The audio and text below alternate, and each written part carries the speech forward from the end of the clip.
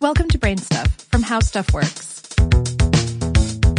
Hey, Brain Stuff, I'm Christian Sager. When the ancient Romans arrived at the Caspian Sea a couple thousand years ago, they thought they'd arrived at an ocean. That's because the water they encountered was salty. Nestled amongst modern-day Russia, Kazakhstan, Turkmenistan, Azerbaijan, and Iran, the Caspian Sea, actually, is the world's largest lake. For comparison, Lake Superior is the world's largest freshwater lake, with a surface area of 31,700 square miles, or 82,100 square kilometers. The Caspian Sea occupies a space significantly larger, at 143,200 square miles, or 371,000 square kilometers. For a U.S. reference, that's like comparing the sizes of Maryland and Montana. The Caspian Sea's waters are brackish, about a third as salty as most ocean water, because the water finds its way into it from about 130 different freshwater sources. It has no outlet. If water is going to escape the Caspian Sea, it's got to do it through evaporation. So it's strange that the water level of the Caspian Sea has been steadily dropping for the past couple of decades. Between 1996 and 2015, the sea has drawn down about 3 inches or 7 centimeters per year. That's about 5 feet or 1.5 meters total.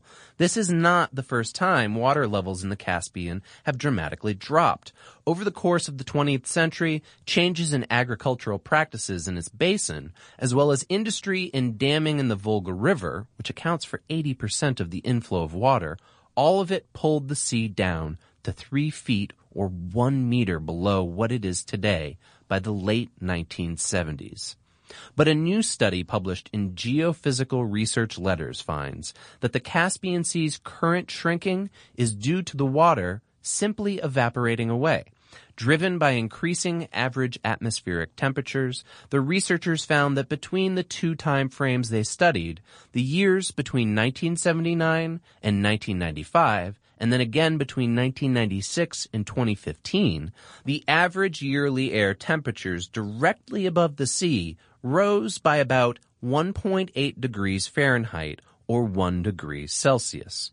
Now, co-author Clark Wilson said, what really controls the sea going up and down over long periods of time is most likely evaporation, which is almost completely dominated by temperature.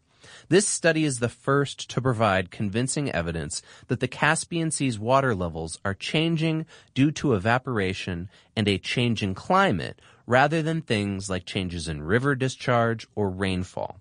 If the trend continues, evaporation will have the biggest impact on the shallowest parts of the sea first.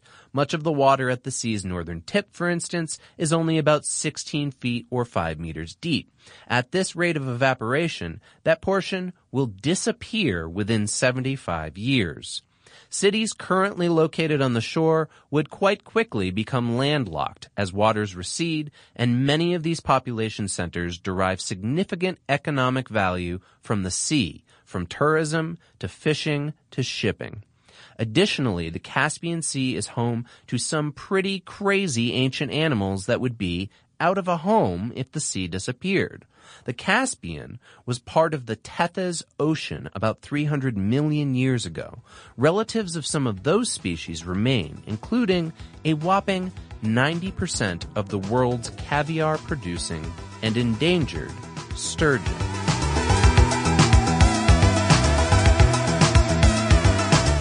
Today's episode was written by Jesslyn Shields, produced by Dylan Fagan, and for more on this and other topics, please visit us at howstuffworks.com.